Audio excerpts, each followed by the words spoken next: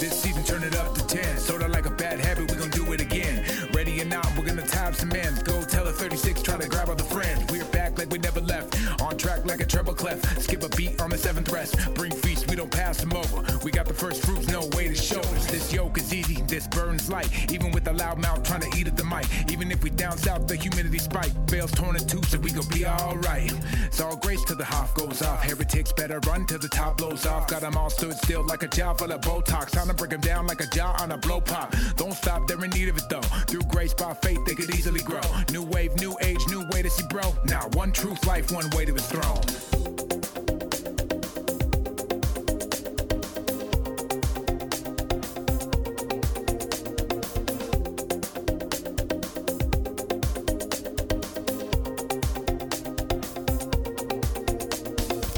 Can't live on that bread alone. Every word of God's mouth will fuel me on. That's scripture, that's Christ alone, that's grace alone, that's faith alone. All glory to God, cause that's his alone. Since the land's been slain, we can each belong. The Lord is my strength, my peace and my song. I'll lay it all down at the feet of his throne. So relax, got it still in control. He knows every care, every fear that you hold. He knows every hair, every need for your soul. Nothing new around here, this story's been told. Bet you feel weak and your life is in tatters. With bruised feet, your body is battered. You can't reach, trying to climb up that ladder. Sit back and hold fast till Messiah matters. It's all grace till the Hoff goes off. Heretics better run till the top blows off. Got them all stood still like a jaw full of Botox. Time to break them down like a jaw on a blow pop. Don't stop, they're in need of it though. Through grace by faith, they could easily grow. New wave, new age, new way to see bro. Now one truth, life, one way to the throne. Bet you feel weak and your life is in tatters. With bruised feet, your body is battered. You can't reach, trying to climb up that ladder. Sit back and hold fast till Messiah matters.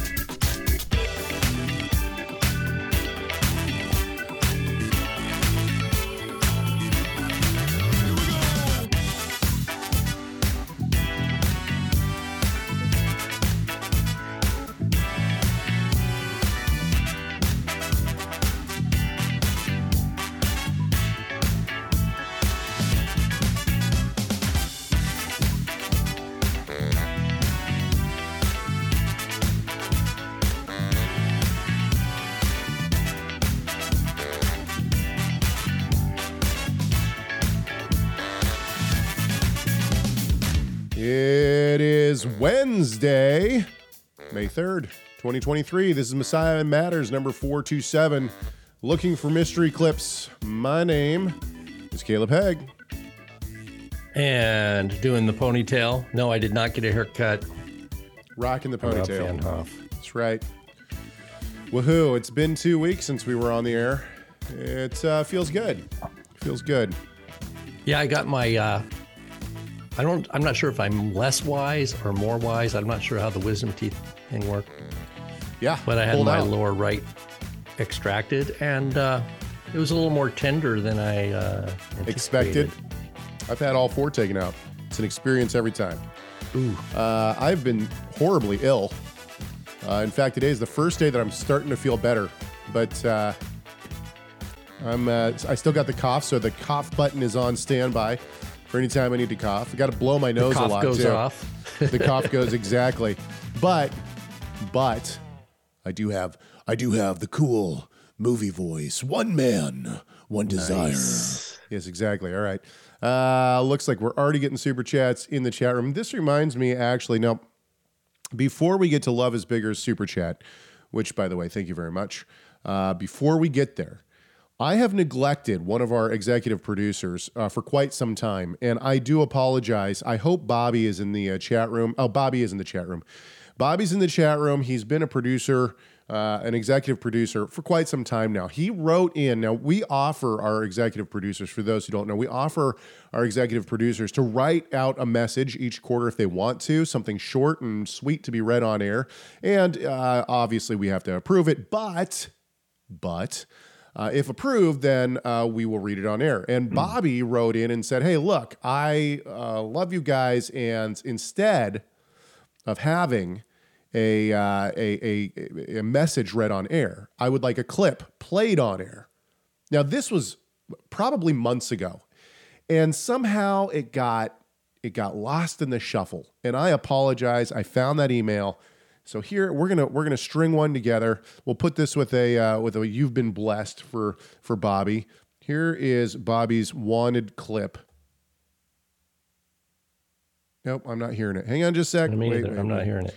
Hang on. I apologize. Let's see here. What's going on? Let me quit this.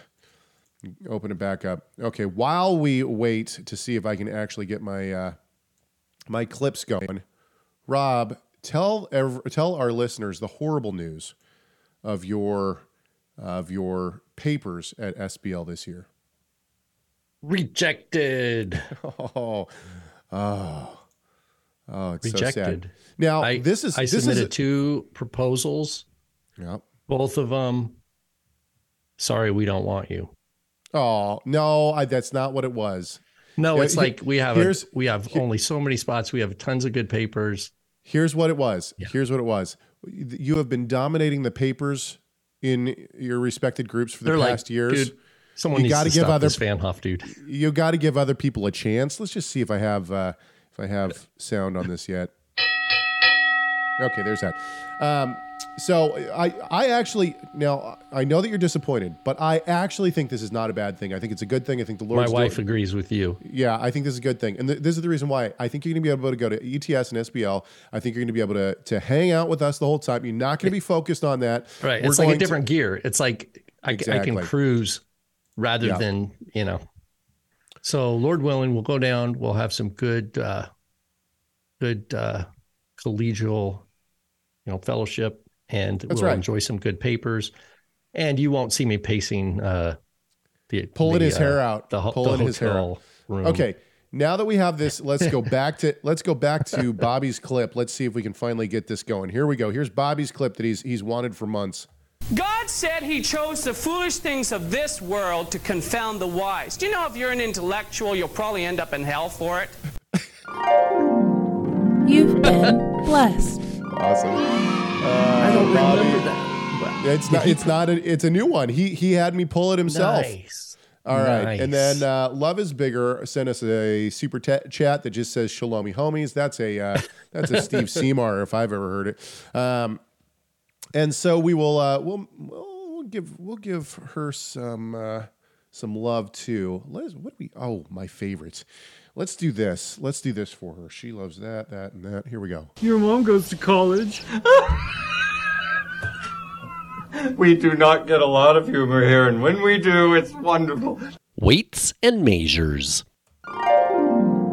You've been blessed. Thank you for the super chat. It's, I got to say, running a soundboard like this. My son asked me the other day, hey, Dad, can I edit your show live?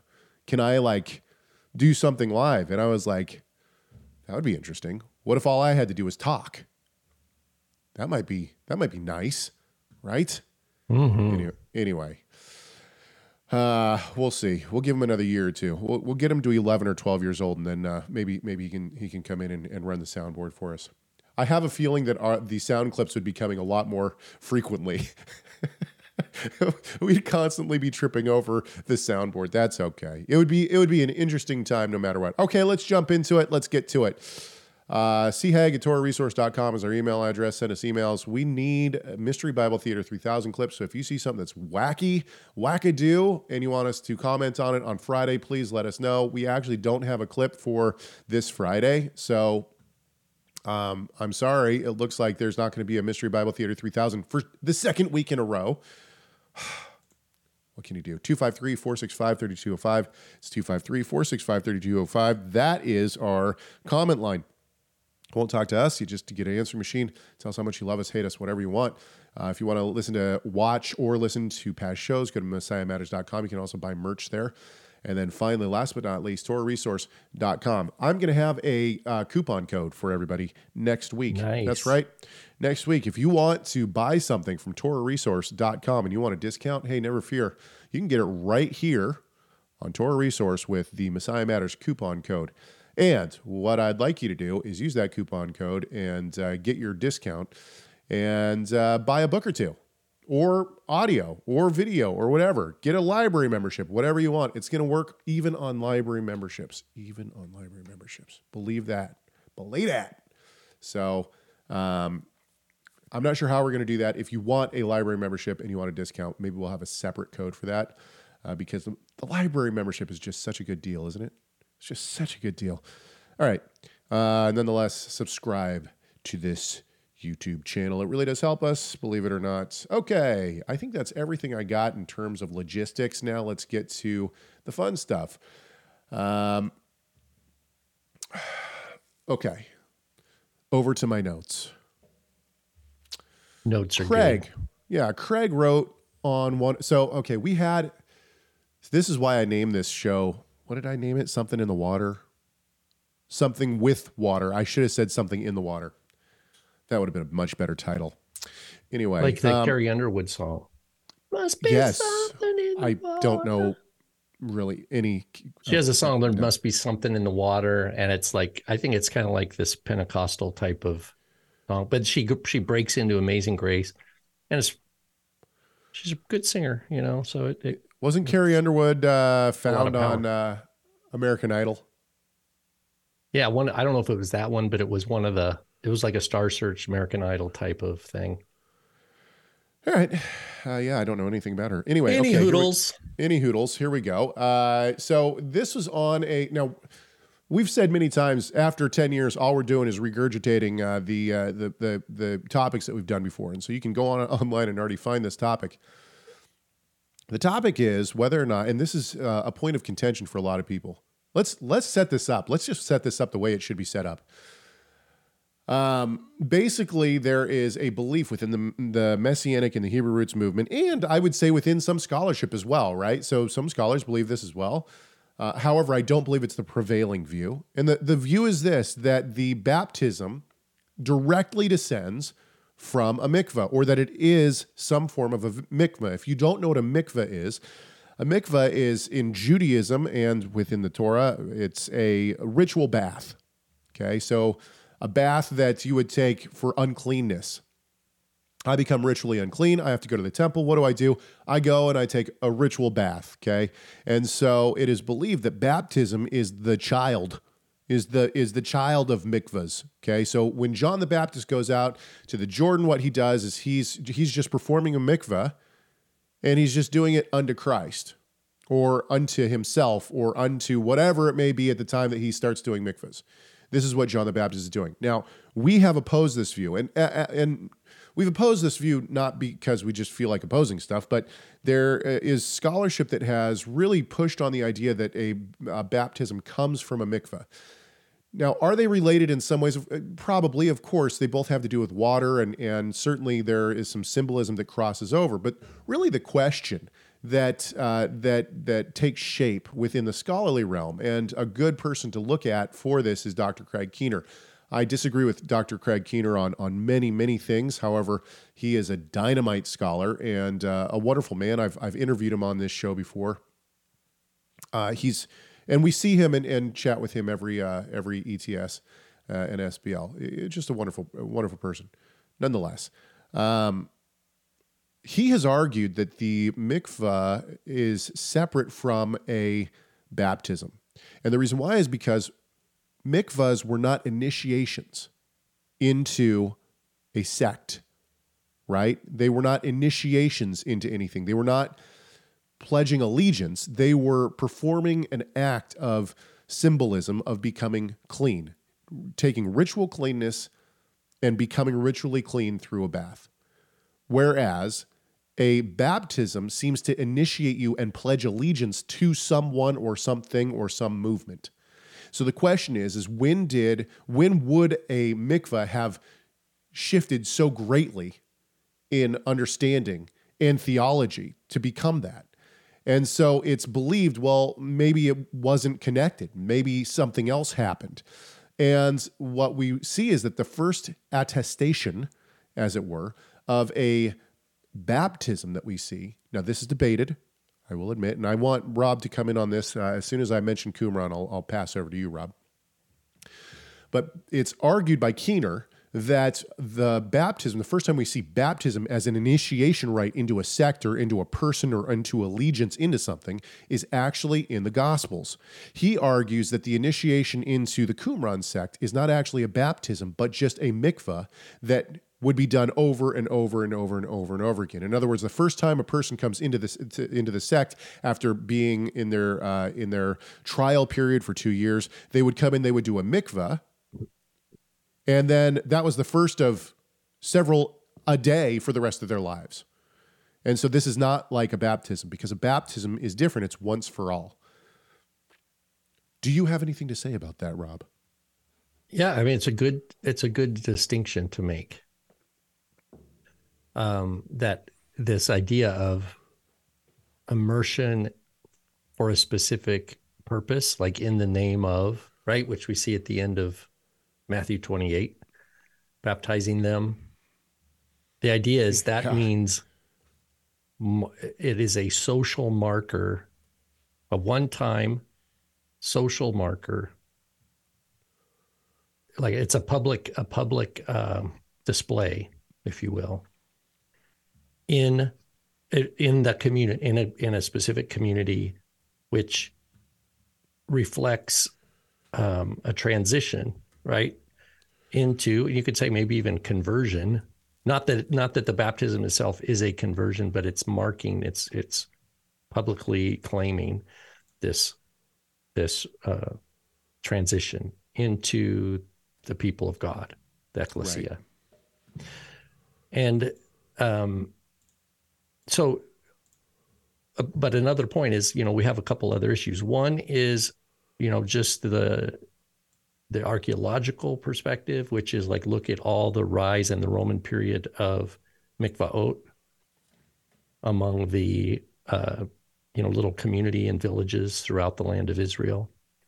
And that most of these, I think all are probably private. I think if not the vast majority are in private spaces. That means, or shared village spaces that were guarded and protected. I think we've talked about this before. So it's not like, let's say you were wandering down from Jerusalem with your buddy, and you're like going to do an all day trek downhill. You're going to go to Jericho. Hey, you know what? We walked by this dead animal, and we accidentally touched it, and now we're unclean. Hey, let's do a mikvah. Yeah. And so I know those Qumran dudes, I think they have a mikvah over there. Hey, like this would be a good, if anybody wants to produce a little YouTube short, this would be funny. Like, hey, can we come in and use your mikvah? It's like Beavis and Butthead. They're like going to say, no, you know what I mean? They're not. It's so we have to recognize that there's a sectarian element. And so, and there's the account, I think it's in Luke 11, where Yeshua's invited to have lunch with a Pharisee. And the Pharisee is like amazed that Yeshua doesn't immerse. Right. That he doesn't immerse. And so some think, it means he didn't wash his hands. No, it doesn't say that. It's just he didn't immerse himself, which my understanding of that passage is that the Pharisee was probably pretty well-to-do. He was in a neighborhood that had like a Pharisaic kind of couple houses maybe, and they had a shared mikvah that they all watched and maintained together, or that he was super wealthy and had his own mikvah, like we know that the high priest had mikvaot in his residence in Jerusalem. But in any case, Yeshua's like, in a way, he's like, yeah, I'm not gonna do that, And he's like, you guys are so worried about cleaning the outside of the cup, you cover up the fact that the inside of the cup is all messy, right? So he uses that as a teaching moment. But back to John the Baptist, which I think is an awesome point. How come John the Baptist was out in the River Jordan when at the base of the temple, on the south end of the temple, there was all sorts of huge mikvaot? How come he wasn't preaching there? I want you to come back to this point. Let's actually read the comment. We never even got to the comment. And let's read this from Craig. So this was on a video that we did called Baptism versus Mikvah. And we talk about this exact same thing. But this is what Craig says in regard to that video. He says, John the Baptist was not, capitals N-O-T, not a Christian. but a son of a Levite high priest. Now, let's just He's stop a son right of there. Aaron. He was a son of Aaron. Yeah, There's a Levite high priest is like the Department of Redundancy department, right? The Levite high priest. I mean, so it says he's a son of Aaron, right? Luke 1. right. Anyway, keep. Well, Oh, interestingly, so he wasn't. No one called him. Oh, I would probably agree. No one ever called John the Baptist in his life was not called Christianos. and I think John died before the word Christian came into use. Right. However, however, I think it's interesting that these two things in this comment seem to be. I don't want to misrepresent Craig here, but they seem to be juxtaposed to each other. That John the Baptist couldn't be a Christian because he was a Levite high priest. You know, there certainly could have been Levites and high priests that were Christians, right? And the thing is that even though the word Christian may not have been extant at the time of John the Baptist, certainly he sees our Lord and pledges allegiance to him, which I would argue, at least in the first century, is how the term Christian is used. It's attached to people who pledge allegiance to Jesus, to Yeshua.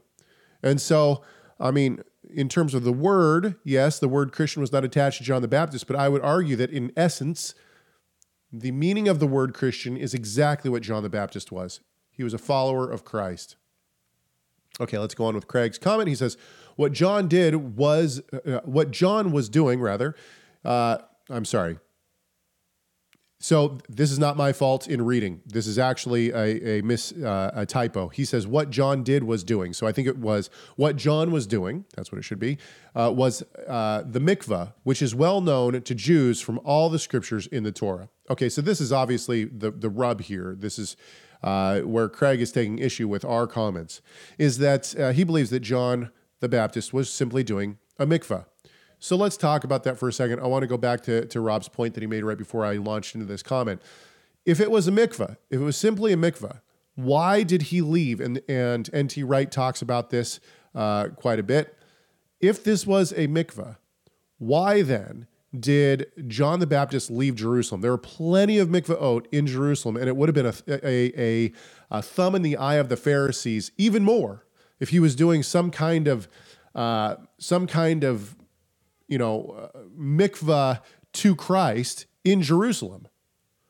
Do you want to talk about that? Sure. I have my suspicion. My suspicion is because the situation it's in God's wisdom and his timing is the basic answer. If I were to speculate as to what was going on, is that John out in the Jordan River is open access space that's uncontrolled by sectarian hostility.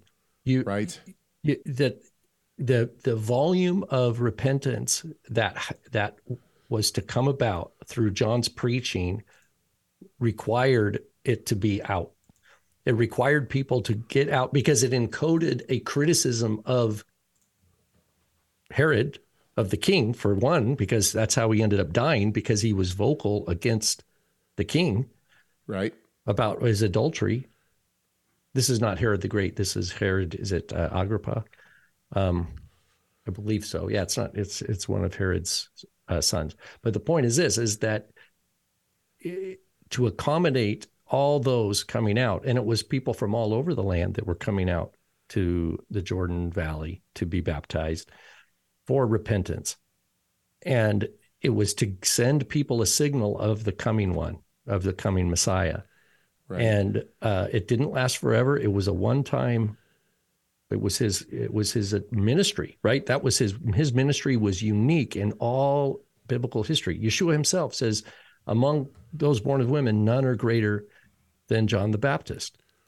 I mean, he's basically Yeshua saying this is the purpose of the sons of Aaron was to call Israel to repentance and to point them to the Messiah. And frankly, it seems that in the Temple Mount, and even where the large mikvaot were in the Temple Mount on the south end there, were highly controlled space. Right. And I mean, that's the issue. I mean, the issue is not that Yeshua is saying the temple is not valid. In fact, he heals. Remember, one of the does he heal? I could be missing. Correct me if I'm wrong. But I think he heals, like, in one instance, there's 10 lepers that he heals, and 9 of them go away, and one of them comes back, and he tells him, go to the temple and offer, fulfill the commandment of the Torah, right, to concerning your cleansing. So, so that person, that leper, would have gone to the temple and would have gone through the mikvahs and gone on, if assuming that they did what Yeshua said to do, they would have still had to do a mikvah and all this kind of stuff going up to the Temple Mount. I think that even post-Pentecost, even post-Shavuot, after Acts 2, where Peter and John are going up into the Temple Mount and where they heal the man who was lame. Silver and gold have I none, right? Right. That wonderful passage. I think that they would have probably done mikvahs. I don't see a scenario where the disciples somehow wiggle out of doing the required mikvahs that are being policed. Remember, the priests are policing who gets to go where on the Temple Mount. It's not like a free-for-all. Well, okay, hang on just a sec, though. I think that there is actually more to it than just that. I've been looking for the past few minutes for the reference from N.T. Wright. I do have it in my notes, but it's on a hard drive upstairs, so I got to get it. And maybe I'll put it in the show notes of this show. Maybe I'll put his quote in the show notes.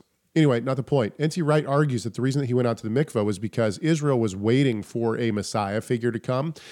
And he goes out to the Jordan to do the mikvah to represent in Joshua 1 when Israel comes. A new Israel, yeah. Right, a new Israel. And what they say is, we accept the covenant, and then the waters are parted and they come through the waters of the Jordan up onto the new land. And what Wright argues is that this is actually Israel never comes in and worships God the way that they should. They instantaneously go into idol worship and following after the doing things that they shouldn't be doing. And what John the Baptist is doing is saying, no, we are coming in a new people who really believe in repentance, who have repented and are really going to accept on us the covenant terms, and that we will be this people that's actually going to do it. And so he goes out. And this is when we see the idea of baptism take shape, that we are coming into, and yes, there is a level of mikvah, coming up new and fresh, whatnot. But the point is that there is one baptism here. And we see this in Ephesians, right? In Ephesians, what is it? 4:5. One Lord, one faith, one baptism, one God, one Father of all, who is over all and through all and in all. So the point here is simply that a mikvah continues to be done over and over and over and over again, right? The writer of the Hebrews talks about this with the priest, with the high priest. He has to go into the temple and sacrifice over and over and over and over again. It's the same with a mikvah. Every time you become unclean, you have to do the mikveh again. This is not the case with the baptism. There's one baptism. We pledge allegiance to Yeshua and therefore come into the covenant. And once we're in the covenant, we're in the covenant. We don't have to keep doing the baptism over and over and over again. And so there's a lot of things that are wrapped up in this, and a lot of things that are different than here's a question, and back to Rob's comment about going out to the Jordan instead of doing it in a mikveh bath in Jerusalem.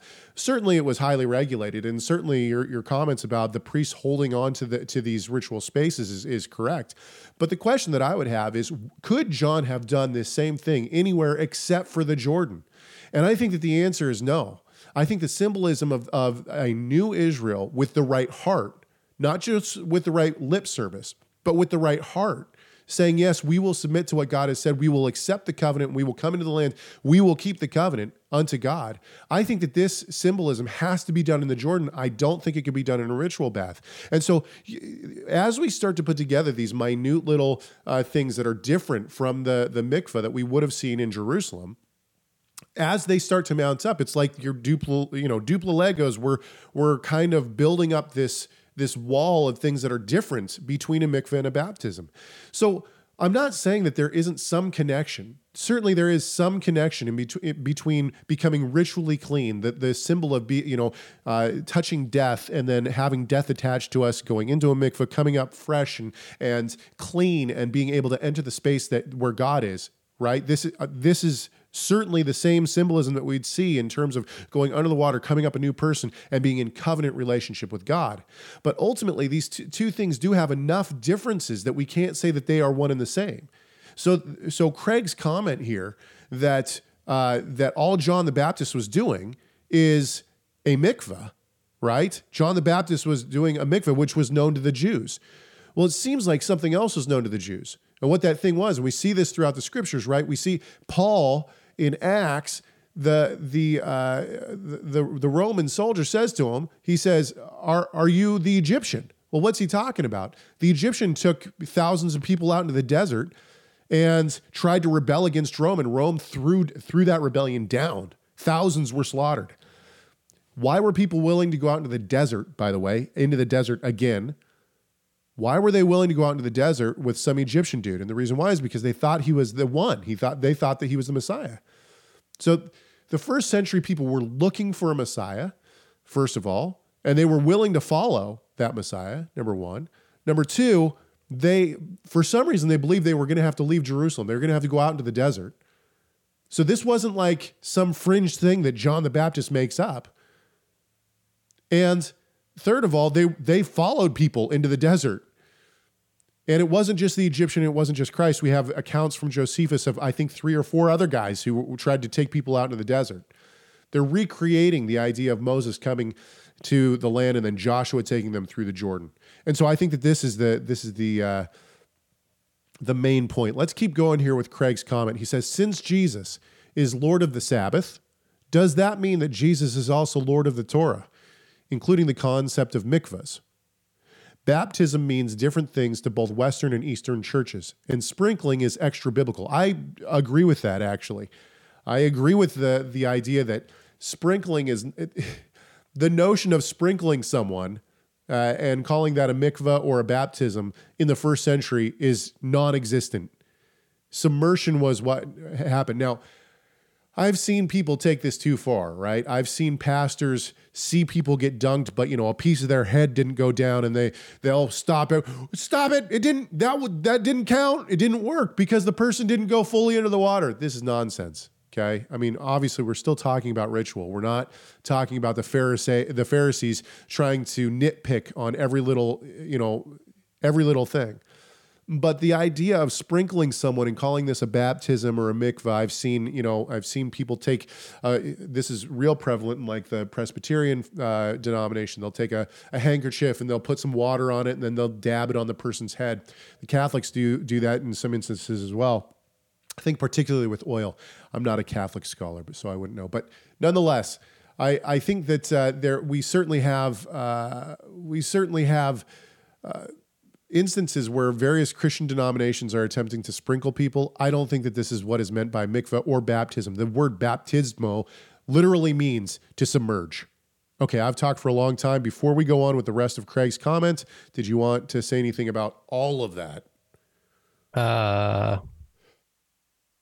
Yeah, it's a big topic. I think that, one other passage, I guess, I don't know if you mentioned, is like Romans 6, where Paul talks about the picture of which I think you were talking about, like cleansing from corpse contamination to have access back to worship in the temple space, is a picture of being transitioned from the realm of death, right, and sin, to the realm of life and access to God. I think that this point right here, Rob, I think is actually where the mikveh and the baptism meet. And this is actually what Craig picks up on this too, right? He says his end comment, hang on just a sec, sorry, let me get back to this. His end comment is, Sprinkling is extra biblical, does not describe what happens to the believer. According to Romans 6:4, so he takes us to Romans 6 as well. Mikvah is immersion in running water, aka living water, as described by the Messiah Yeshua. So he's making a connection of mikvah to the Romans 6 as well. I would say that this is probably where the two kiss, right? This is where the two, mikvah and baptism, come together, and we see the symbolism meet. Keep going. Yeah. No, I think that's right.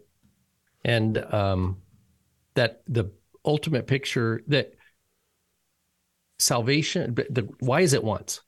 Why is there something that is only one time and the other ones are over and over again?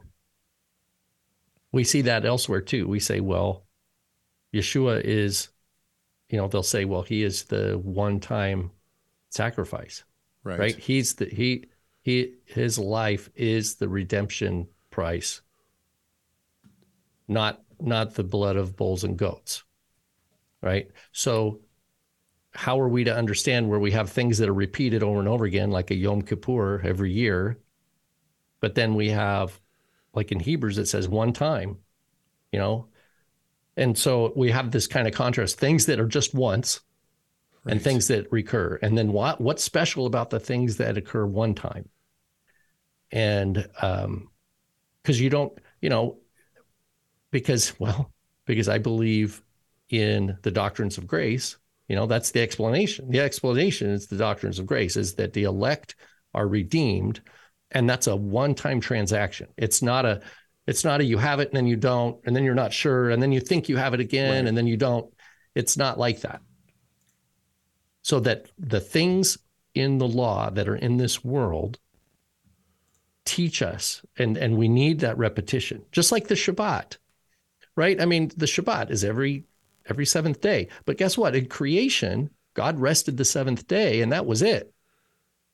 God didn't start start Earth over again, right? On the first day of the next week. It's like he created everything and then he rested. So that's a one-time thing. Right. Now, when he talks about a new heaven and a new earth, I think that's talking about some sort of transformation of the created order. It's not the complete annihilation of everything and then the recreation, because we know that can't be the case because we have continuity. We're going to remember, I believe that for all eternity, those in Messiah we're going to remember who he is, that he's the Redeemer. We will always remember that we are the redeemed, always. And it's to his glory eternally. And concerning concerning the punishment of the wicked, I would think that the wicked probably have a memory also of their rebellion that they carry with them.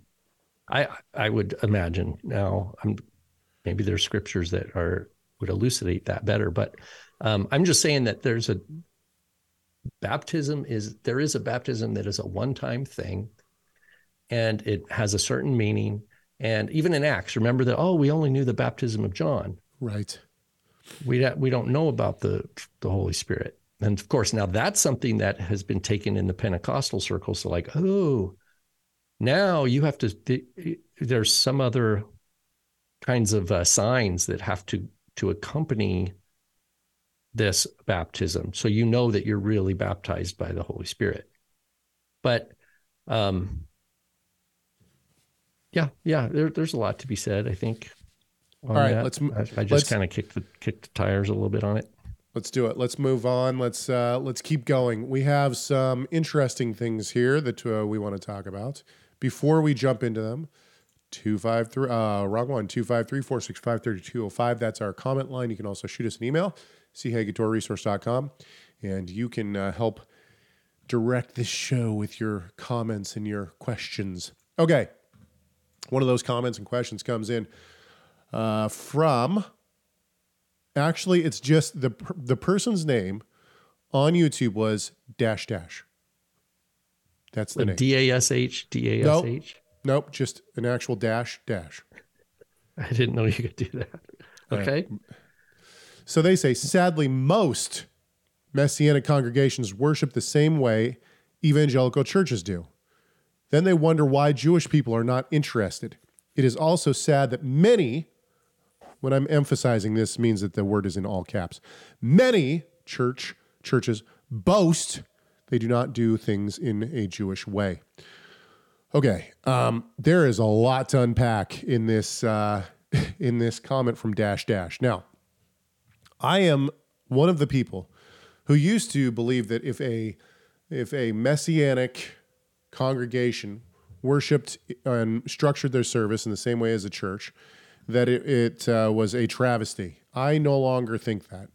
In fact, I don't really understand why an order of service or what a worship service looks like would make a difference to our Lord, right? Unless there are things that are commanded, or unless there are things that people are doing that are clearly of a different religion that's not, that shouldn't be done in a service. I don't think that structuring a worship service in a specific way is necessarily right or wrong. And so the comment, sadly, most Messianic congregations worship the same way evangelical churches do. So what? Why is that a problem? And I think that the qualifier here is in the next statement. Then they wonder why Jewish people are not interested. This is not why Jewish people are not interested in Messianic congregations. The idea that they don't look like Jewish synagogues is not why a Jewish person is not interested in the Messianic synagogue. They're not interested in the Messianic synagogue because the Messianic synagogue believes that Yeshua is the Messiah and is God incarnate. That's the reason. That's the rub. It's always going to be the rub. It doesn't matter what your service looks like. You could have a Hasidic led service with a Hasidic prayer book and all of the accoutrements that come along with a Hasidic service. And the Hasids are not going to look at it and say, great, I want to come in and worship with you guys. What they're going to say is, you guys are idolaters because you believe that Jesus is not only the Messiah, but God incarnate. That's the rub. So I think that it is a rose-colored glasses kind of approach to think that if the Messianic synagogues would just conduct their service in a certain way, then Jews would just in droves enter the doors and start worshiping with them. But they won't because they look like evangelical Christians. No, that's not the reason why. Well, here I wouldn't be surprised if there are places, I think probably we know that historically there are places that start out Messianic with they have a Messianic, quote, rabbi, right? And he starts leading them down. We're going to do more and more Jewish traditional liturgy. And we want to make this, the goal is we want to make this hospitable. And so Yeshua becomes kind of, the shofar blast or the megaphone is not Yeshua, repent and believe the gospel. Right. It's not a heralding of Yeshua. It's rather the megaphone gets packed in the back of the closet collecting dust, and everything becomes Hebrew. Most of the people don't even understand what's going on. How many times have we seen people? But it's our hope is to be hospitable to Jews. I think that most of the time when people try, and we've seen leaders. Sorry, one more point. We've seen leaders that then end up abandoning Yeshua. I mean, they're like, yeah, I never really. That's what I was going to say. What you end up, what ultimately happens is not a want to cater to the Jews, to the Jewish people. That's not what it is. It's a want. It is. Let's use Rob's line again.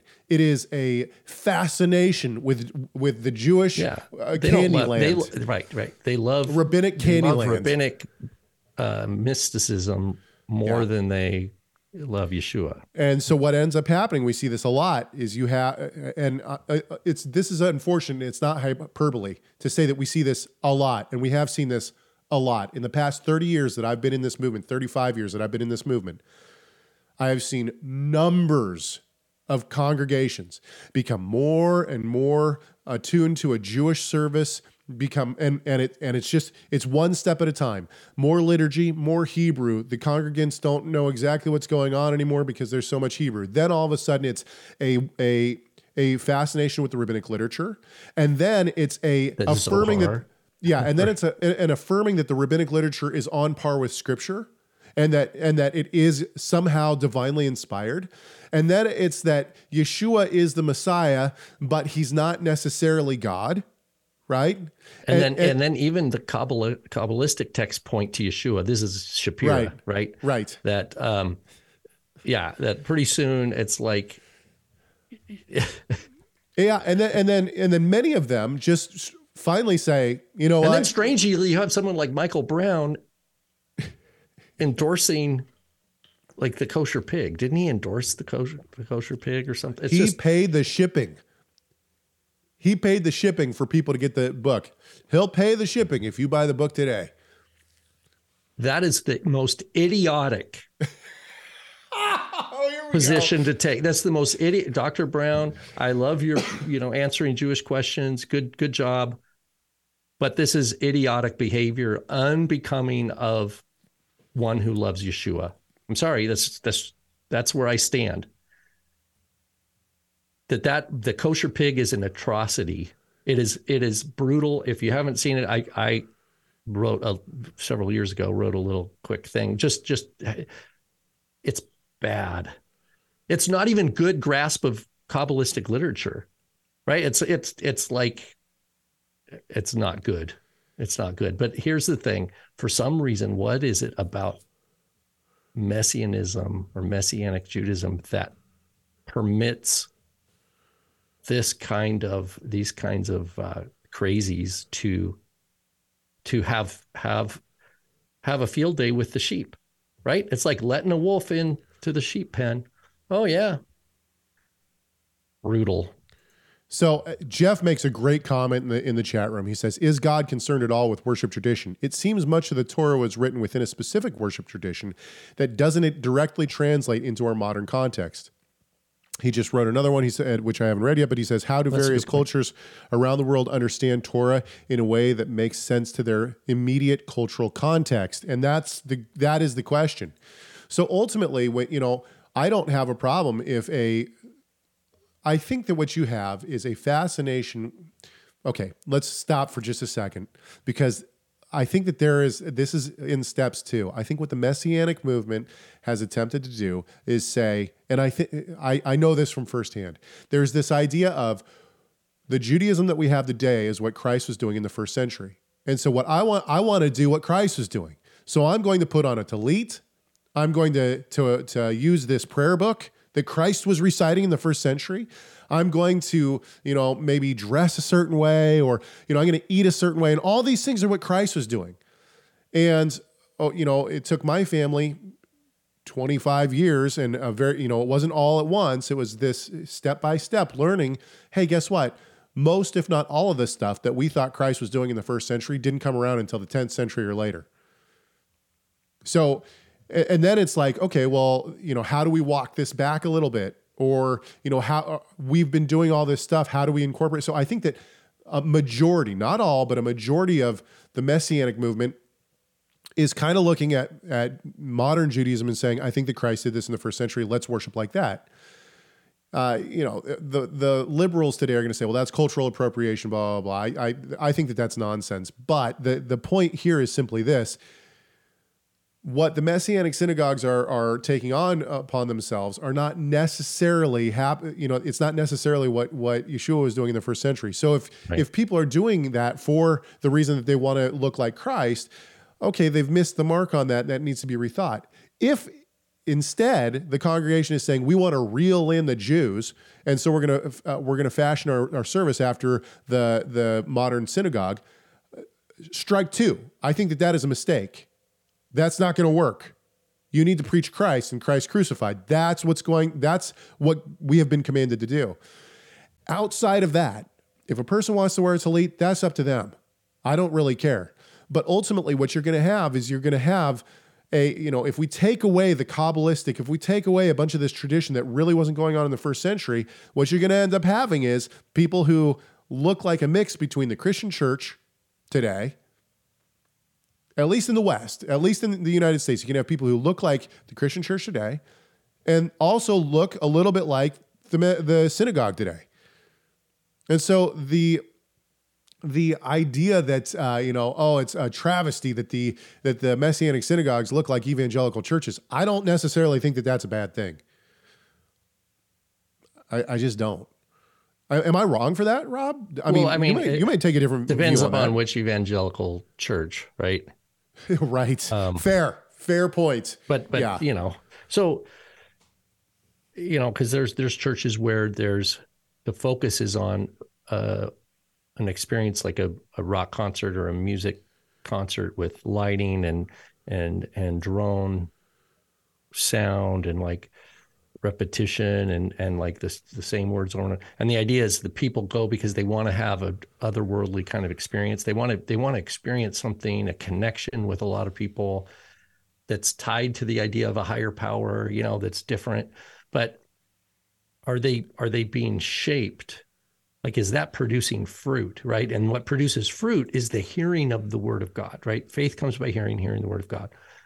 That means someone has to be teaching the scriptures. And I've been to big churches where a lot of music on the front end that may or may not have a little bit of scripture sprinkled in. It might have the name Jesus in there or a Father,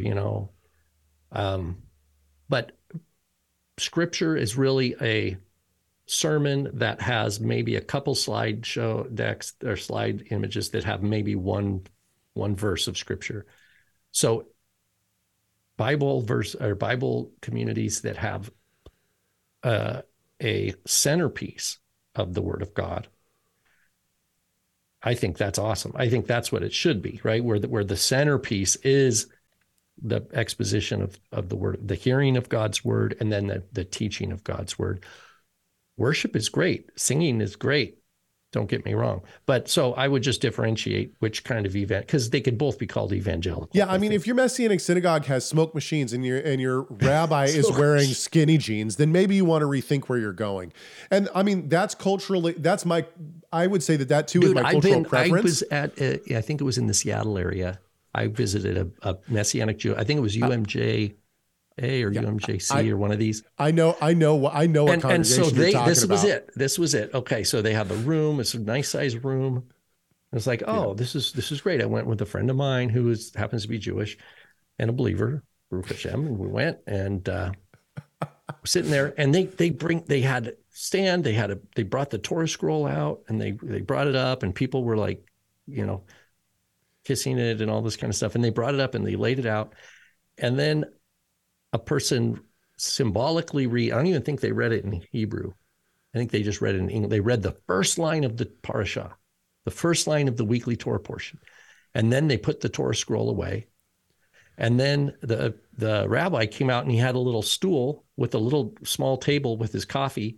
And he just sat on the stool and kind of chatted about it was like a little chat with the rabbi, sipping his coffee. And then after that lasted not even a half an hour. And then they went back and they had a ton of bagels and big, huge tubs of cream cheese. Then it was it. So the whole thing was like, and then it's like, everybody's like, bye. And it's like, I don't even think it was an hour total. Most of it was singing up front. But the idea is that to me, that's problematic. For all the flack that we give the Hebrew rooters, the one thing I have to say is every single Hebrew Roots congregation that I've been to, and I've been to a number of them across the United States and even in other countries, for all of the flack that we give the Hebrew rooters, the one thing that I will say is they desperately want to be in the Word. And they read the Bible. Yeah, they read the Bible. Even if it's the scriptures. Everybody's got the scriptures, remember? I mean, the problem is when ultimately when you come in and you're reading the Yet Sefer and what you have is you have a desperate want to be in the Word with absolutely no training, and I think that this is where the Hebrew rooters get into trouble. But I will say this: I think that for all the flack that we give them, the Hebrew rooters are really actually in the Word a lot more than a lot of not all. I don't want to make a whole lot of blanket statements here, but they're in the Word a lot more than some of the Messianic congregations I've been to. A lot of the Messianic congregations I've been to are more enamored with the rabbinical take on things than they are with just diving into the Word. Now, that's once again that we need to be really careful because there are some amazing people and amazing congregations that are Messianic, and so I don't want to down the entire movement of the Messianic movement. I don't want to down the entire movement of the Hebrew rooters. So one of the most kind and loving people, brothers that I've ever met, I think was part of a Hebrew Roots congregation, and he was just an absolute blessing and a joy to be around. Even though he had every once in a while he had a little bit of interesting theology that he'd sprinkle in. It didn't really matter because he was just all about talking about the Bible and the Lord to everybody. We went and got waffles, and he was talking to the server about Christ. I mean, you could just feel the Holy Spirit like exuding from this man. And so, we talk a lot about the theological issues that we have with different groups, but we need to also remember that there are people who truly love the Lord and are greater and stronger believers than I am myself. This is, if I may, is back to the question about how to apply in our day and age. Remember, there was a little bit, one of the ideas in the email that you're reading had to do with the different worlds. Like you read the Torah and it's like, look at my world today. Think of Yeshua, for me, I'll just share what's helpful for me, is think of Yeshua's parable of the sower, right? Going out and there's like are you just feeding birds, right? Are you feeding the birds? Or are you just throwing where there's no good soil and it sprouts up but then blows away? Are you throwing seeds among the thorns where it's never going to grow? Or are you in good soil? And then even in the good soil, you've got 30, 60, or 100-fold. Well, for me, where do you start? Well, I don't think God expects someone who has never heard, who's only been, let's say, let's not say even from a pagan background, let's say just raised a Christmas, Easter kind of Sunday church. And they all of a sudden go, wow, and they're being, okay, the Sabbath, or maybe it's, you know what, I'm going to look at this Leviticus 11 and change my diet accordingly. Sabbath, and they start building. And that is, I think that's good, right? It is that you have to grow from where you're at, and you grow. And as you go year by year, you learn more and more of God's word, and you allow that renewing of your mind. You allow God to well, it's not that you're allowing God to do it. You actually just enjoy being renewed and remade and learning how to glorify God more and more through what we call sanctification, right? That it doesn't have to it can't happen instantaneously because it's the rest of your life, right? The path of sanctification, it's not like, yeah, I got my sanctification in 5 years, man. I was like a speedy guy, and I was like, oh man, it took me 25 years, no, that's not like it. So we want to differentiate justification from sanctification and from knowledge, right? And from knowledge. Oh yeah, What you're describing is Lakeisha. You're describing my wife, right? I meet my wife. Well, all of us. Go ahead. Yeah. She was not raised in a believing home. She goes to she went for a school project she had to go to a church service, so she went up to the Compline service. And I've talked about what's that one? The Compline service is an Episcopal service. It's at the end of Sunday, and she went to St. Mark's Cathedral. For anyone who knows Seattle, St. Mark's Cathedral can be seen from anywhere in Seattle. It's this giant building, gorgeous, up on Capitol Hill, and cover the kids' earmuffs, all the gays and lesbians and trans and everybody come in and they fill this church and they sit anywhere, not in the pews. And they're all men's choir, which is also very heavily LGBTQ. They come out, their choir is actually world renowned, and you can hear them on the radio every Sunday night doing the Compline service. And it is absolutely gorgeous. So she went and she was attending this church just for the Compline service, just because she liked the music. Then she meets me. And it's not like overnight she was like, hey, let's keep the Sabbath. Let's eat kosher. But now, if you talk to my wife, she is a force to be reckoned with when it comes to theology.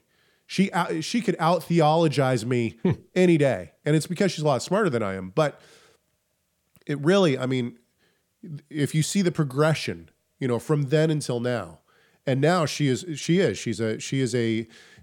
a biblical encyclopedia. It's scary how much she has retained. Anyway, I think that your point is absolutely right. It's not just the sanctification that takes the process, right? It's our learning, it's our understanding, it's our living with God and deepening of that relationship. Here's another way to think of it for those who are like struggling, like how do I make sense of this? And let's just take the Sabbath commandment.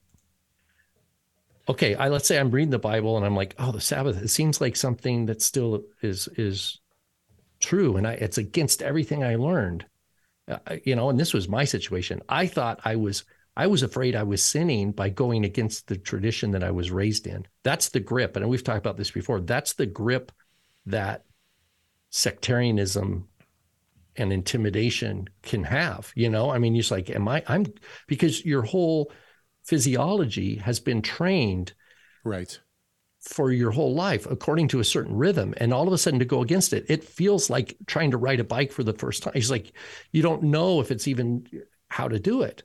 And so one of the first things to do is like, well, first of all, do I trust, it seems real. Do I trust this? Because it's against everything I know? And then it's like, well, what do you do? Okay, I'll go to some people who are already advocating it and learn from them. Well, if I start letting them be the judge of my walk with the Lord, oh, you're not doing the Sabbath right, Rob. Now I have noise. I have to okay, first of all, I have my own my relationship with God that I'm trying to learn. What does it mean to walk with God? And now I've got these other people telling me I'm not doing it right. Now I'm trying to ride a bike, and there's rocks and all that, and I can't People are pushing you from the side. Yeah. And they're all saying, da, da, da. So the idea is like, okay, we all encounter this, multiple voices. We have to come back to our walk with God. We have to come back to our walk with God, our relationship with Yeshua, and trust him. And you know what? There's been countless Shabbats where we didn't prepare very well, It's busy, late, and it's like, man, oh, okay. So is God mad at me? No, I at first I kind of thought, oh no. And then it's like, wait a minute. Every week, why is this a repeated thing? It's because God wants us to get good at something. Right. We get good of it because we're going to please him. No, it's for our good. Sabbath was made for man. That doesn't mean it's a one-time deal. You get it right. It's like, God gave this to be part of your life. Right. The Sabbath, and back to someone saying the Lord of the Sabbath. Yeah, he is the Lord of the Sabbath. He's the Sabbath host. He's the master, and we're his servants, and we're enjoying his completed work. We're enjoying the blessings of his household. So, but it's learning to walk with God, and that understanding the path of sanctification. Now, again, my perspective is reflecting what we said earlier. It's a doctrines of grace orientation. Right? It is a reformed, at the very core, structurally, I'm coming from a reformed perspective. Right. I can't speak for the Arminians and the whateverians out there. Right. Okay. It's been a good discussion.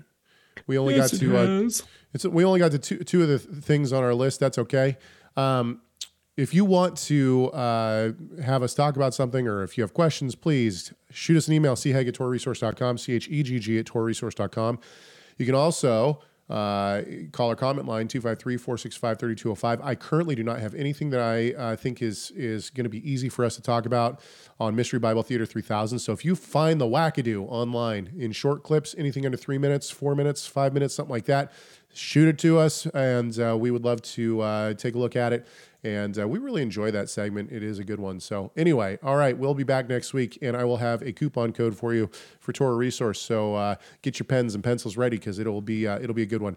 All righty, we hope that this conversation has done at least one thing. That is to glorify our great God and Savior, Yeshua the Messiah. Why? You know why. Because Messiah matters.